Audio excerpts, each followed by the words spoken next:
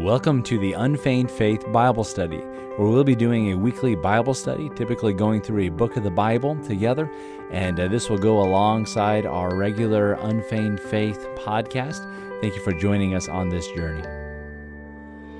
I got my wife with me today because it's a very sensitive subject, and many of you might tune me out at this point, but we are following verse by verse, and we have to deal with the verse.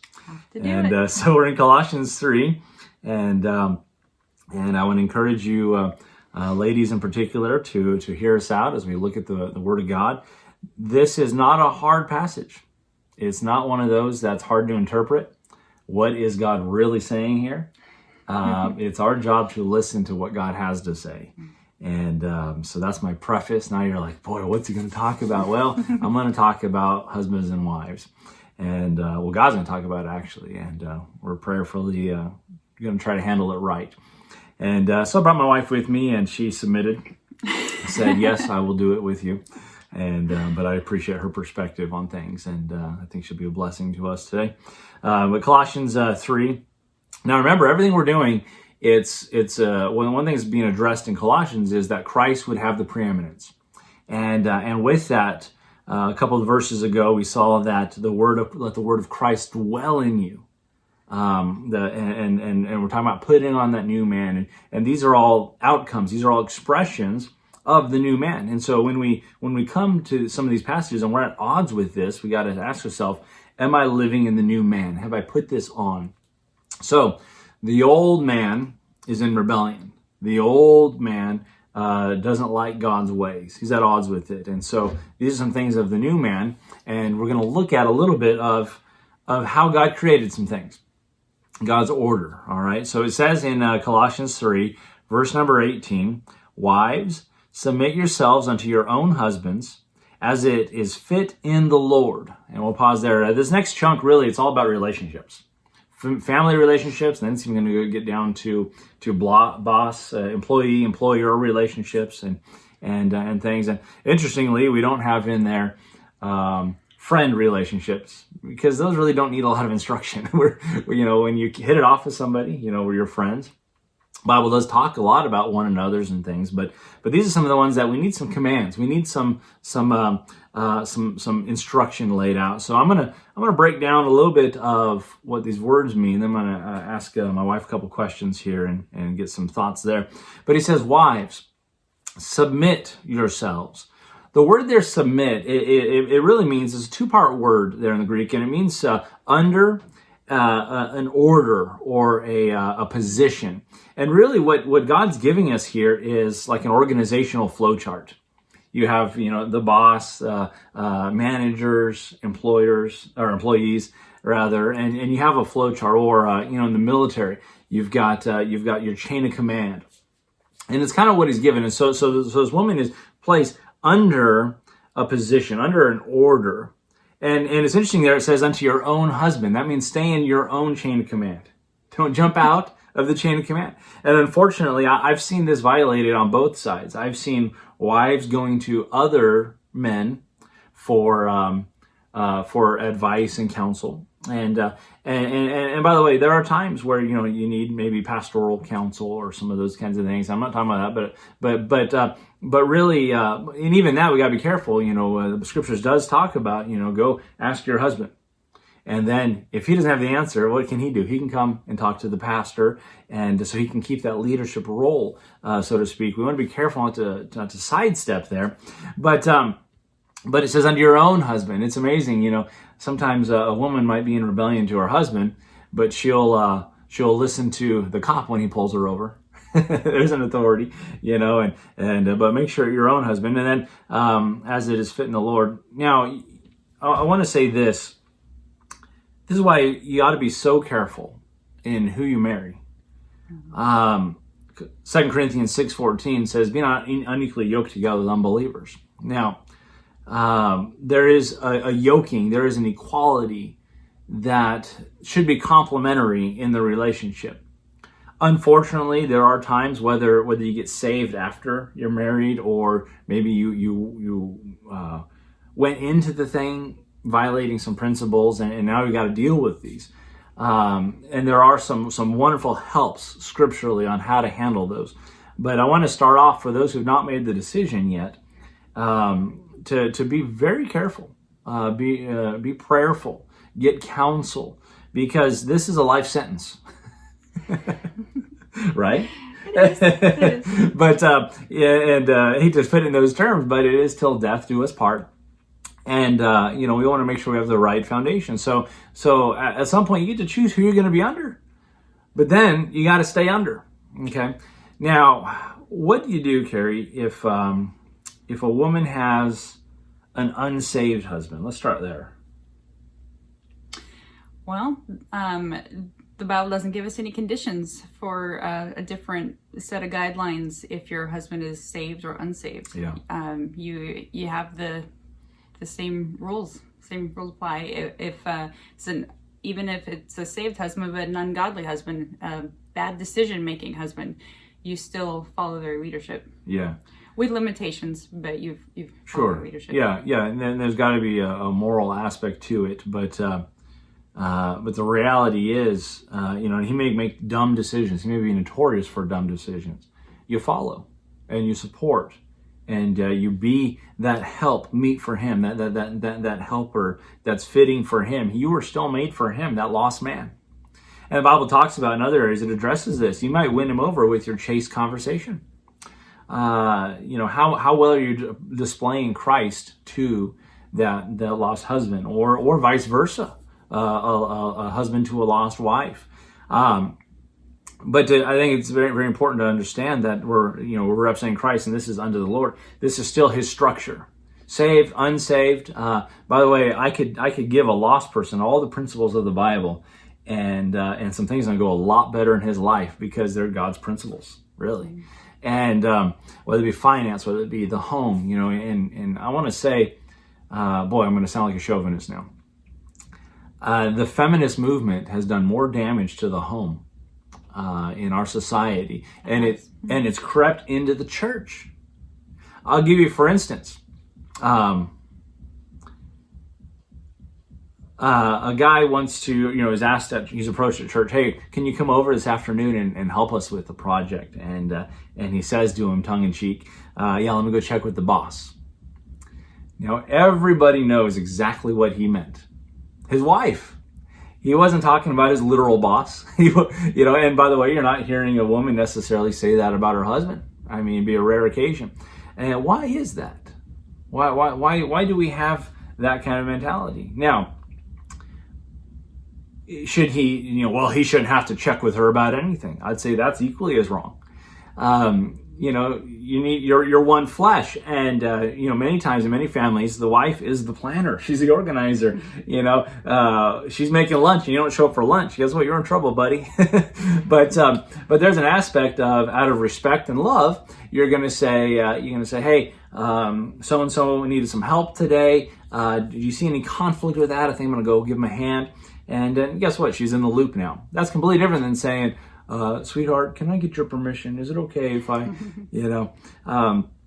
and sometimes I think some wives will outwardly look like they're submitting, but they're subtly manipulating and kind of like, I'm showing him how he is going to lead us. And in essence is leading the leader. And we need to be careful with that. Carrie, what would you say to a wife that comes to you for counsel and says, well, I'd be glad to submit if he would start leading? Because I've come across that, and it's a common thing. I would say generally that's a cop-out. At some point, he was probably shown by the wife that he's not allowed to lead. Naturally, I think just about any man is naturally going to try to take some leadership, at least in the beginning. But when he is shut down, when he's made to pay for it later, like the guy says one day that he's gonna go and help somebody at the church with a project, whatever. But the wife says, well, I had plans, I need you to come home, she could say, oh, fine, whatever, fine, that's fine. And then when he gets home, she's like, well, I'm just leaving for the day too then. And she'll make him pay for it, or he gets the silent treatment or things like that. He's going to take a step back to avoid the conflict. And you do that enough times and he's just going to step back and shut down. Yeah. No, yeah, and that's absolutely true. Now, there are men that just their personality, they don't want to take the leadership, and the Bible doesn't say that he should be the leader of the home. It says that he is, and there are good leaders and bad leaders.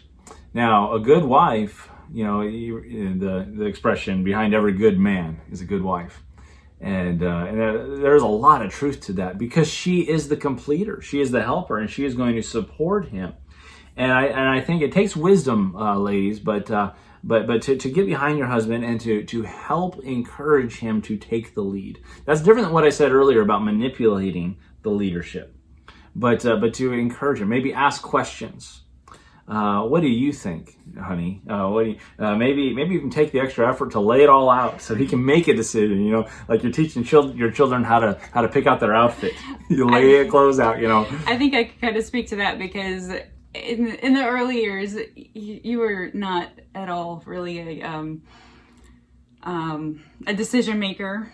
You're always the quiet one. I go with the flow, and I'm kind of a quiet one too, but I don't like when there's silence, and so I always kind of step up to fill in the gaps.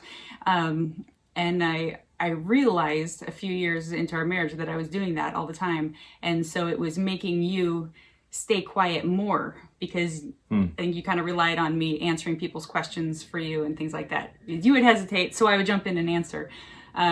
So at some point, I think I would even, when someone would ask us a question, I think I would kind of physically step back a little bit and look at you like, go ahead. You got this. But I've done that a lot of times. I think sometimes men need to be encouraged to step up and lead a little more, because maybe they're afraid of the response they're going to get, or what if I mess this up? They have a lot of pressure on them, and what if I mess up the whole family's future? What if I make a bad decision? So I've done that, where I laid it out, or I might ask you first, hey, what do you think we should do? Oh, I don't know. Okay, well, here I'll kind of on my own. Here are some options, and well, if we do, this, we'd have to take care of this, and here's some options. Now, what do you think? Yeah. I might get a little more response. Okay, let's think about, what it would take. And well, the reality is, it's always good for us to get pushed out of our comfort zone a little bit. That's life. We're learning to grow together, and I didn't marry a manager. I married the wife that God gave me, and if man finds a wife, he finds a good thing. The marriage that God had blessed, it's a great thing, and we shouldn't look at it like a job title. And unfortunately, I think some relationships kind of we have it works the way we do it, but I appreciate that insight. I didn't know that's what you were doing. And look at you now. but honestly, to push, and she wasn't trying to persuade necessarily her ideas or her decisions, but saying, we need a decision, and I want you to lead, and I'm here to bounce things off of, and we can work through this together and even come to a decision together. But at the end of the day, husband, you need to lead. And even in those little things like a public setting where a question is asked us, by her stepping back and saying, you answer this, that's a very physical, that's showing submission and leadership. Now, here's something to ask when we look at this. What is a man's greatest need? Does a man need to be loved? Does a man need money? Does a man need, what is his greatest need? And I think there's so much insight, the way God worded the scriptures, both in Ephesians 5 and here in Colossians, when he tells the wives, submit yourselves to your own husbands. A man needs to know that he's respected. A man needs to know that he's followed. The tough thing about leadership is if he who leads and no one follows is just taking a walk. And he needs to know, and I'm going to add something to it. By the way, did you want to say anything about unto the Lord? Or did we kind of cover that? All right. Because this kind of is going to go into the husband's part here. Yeah, sure. Disagreements are a big problem when you're, you set out to do your best with submitting to your husband, and you have really good intentions, and then he just has a really stupid idea. And it's not a sin to disagree with anyone. The sin comes in your attitude when you disagree. It's perfectly fine, and I mean, you need to have discussions about things that you disagree about, right? Absolutely. But just like you would want anyone to talk to you about something they disagree with you about, you have a respectful conversation, and maybe it's a very passionate conversation. Doesn't mean you need to scream and yell about it, but make your case, show them your side of view, your side of things, and but at the end of the day, just like with your employer, if he disagrees at the end, he makes the decision and that's it, and you don't walk away from that bad mouthing them or complaining to the kids, undermining that authority in any way. That's the decision, and as unto the Lord, just like if it was Jesus telling you, you would say, yes, Lord, we're gonna do it your way, and you go off and you do it his way wholeheartedly. God will reward you for that, even if there are negative consequences based on the bad decision. You have protected yourself really in keeping yourself under the umbrella of God's will and God's plan for the order of things. And even with bad consequences, Romans 8:28 and 29 still are in effect, that God will take all of those things and work them together for the good of you and your family, making everybody more like Jesus. You're going to have more experience and ways to make better decisions in the future. Yeah. One of the powerful layouts that's given by Paul as he writes to the church at Corinth, he talks about how in 1 Corinthians 11, in verse 3, he says, I would have you know that the head of every man is Christ, and the head of every woman is the man, and the head of Christ is God. And so you see this idea that you have the head of Christ is God, and then God the man, and then man the wife, and you kind of have this again, this organizational flow chart, but it's a flow of protection, it's a flow of authority. It's good that the Bible puts that in there to show that, the man doesn't just run off and do whatever he wants. He is under authority also. Absolutely. He also has to submit to Christ. And even lets us know that Jesus Christ himself submits to God the Father. Yeah. And he's answerable for that. Just like, just like when you have a flow, you've got maybe the boss gives some instruction to a manager. The manager has an employee do something contrary to what the head boss wanted. All right. And he goes to that man and says, why did you do this way? And he says, well, my manager said such and such. You were in the clear because you obeyed. And again, unless it's a moral, a legal thing, I mean, there are some aspects of legally, I would not do certain things because of legality. But he's going to go and correct the manager. And so Christ has a way of dealing with the husband.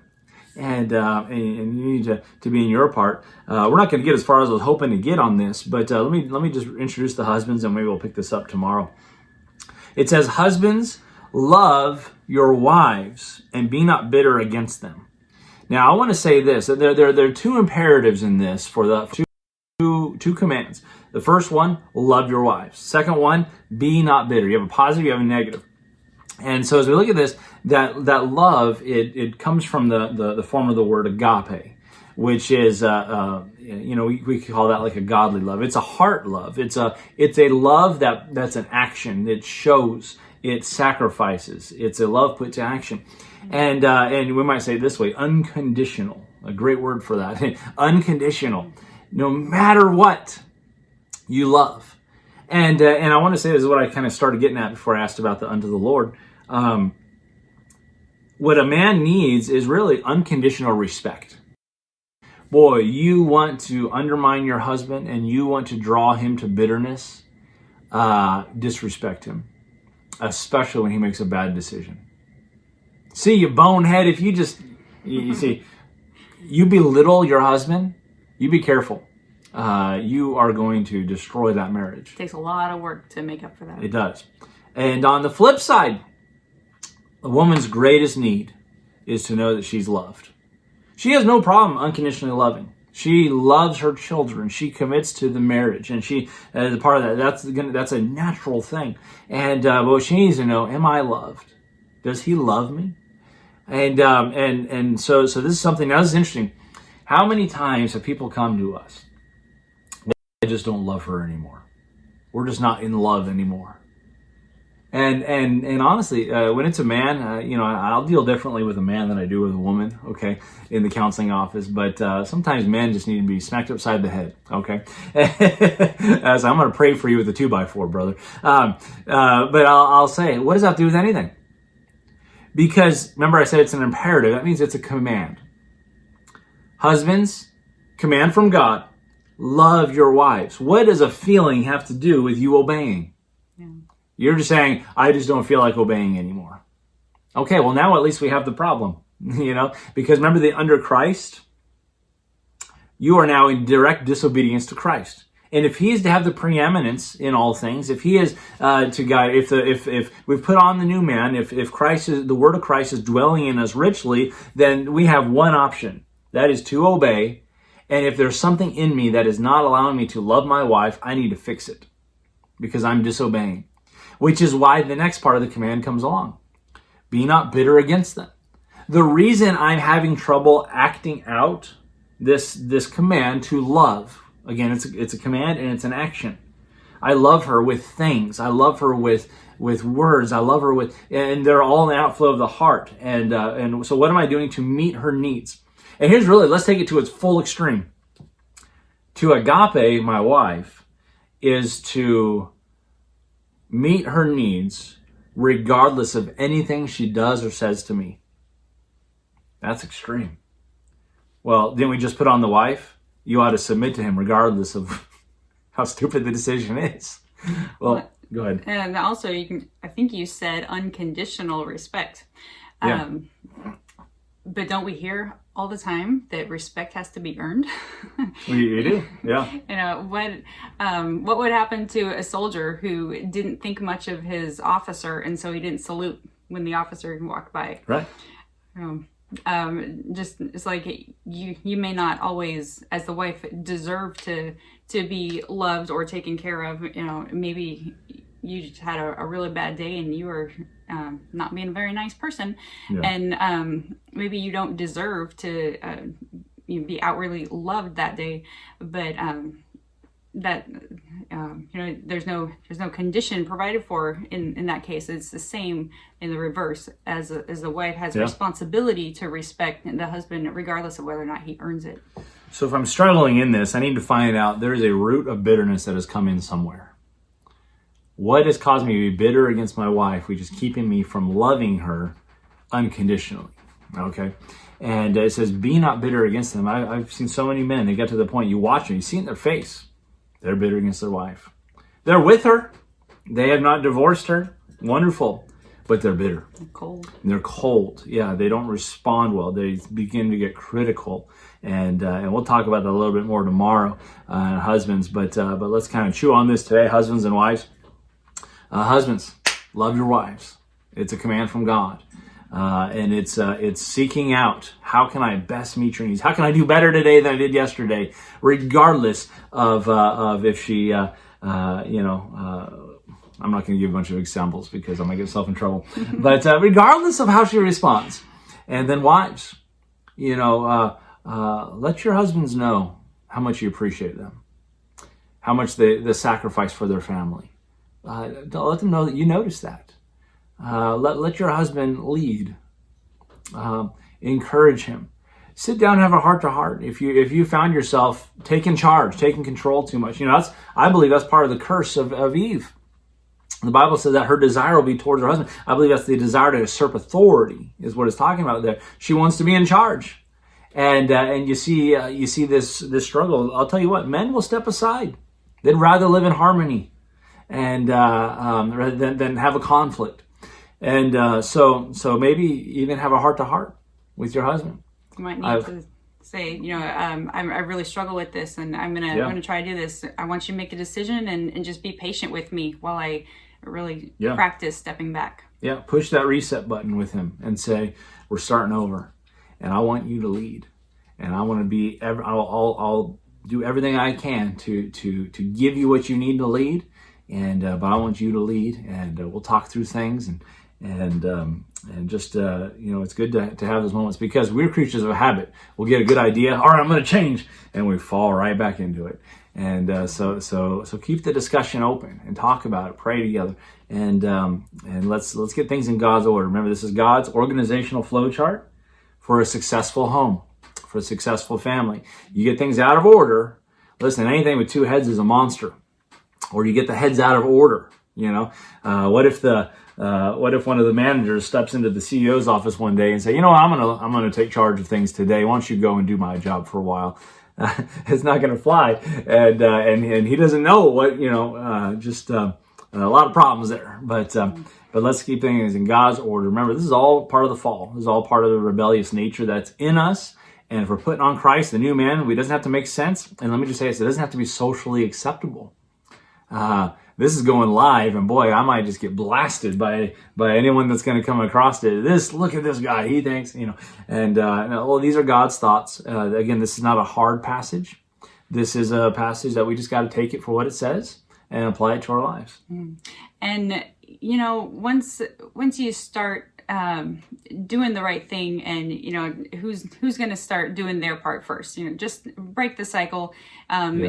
Submit to him even if he's not that loving. Husband, love your wife even if she's not that respectful.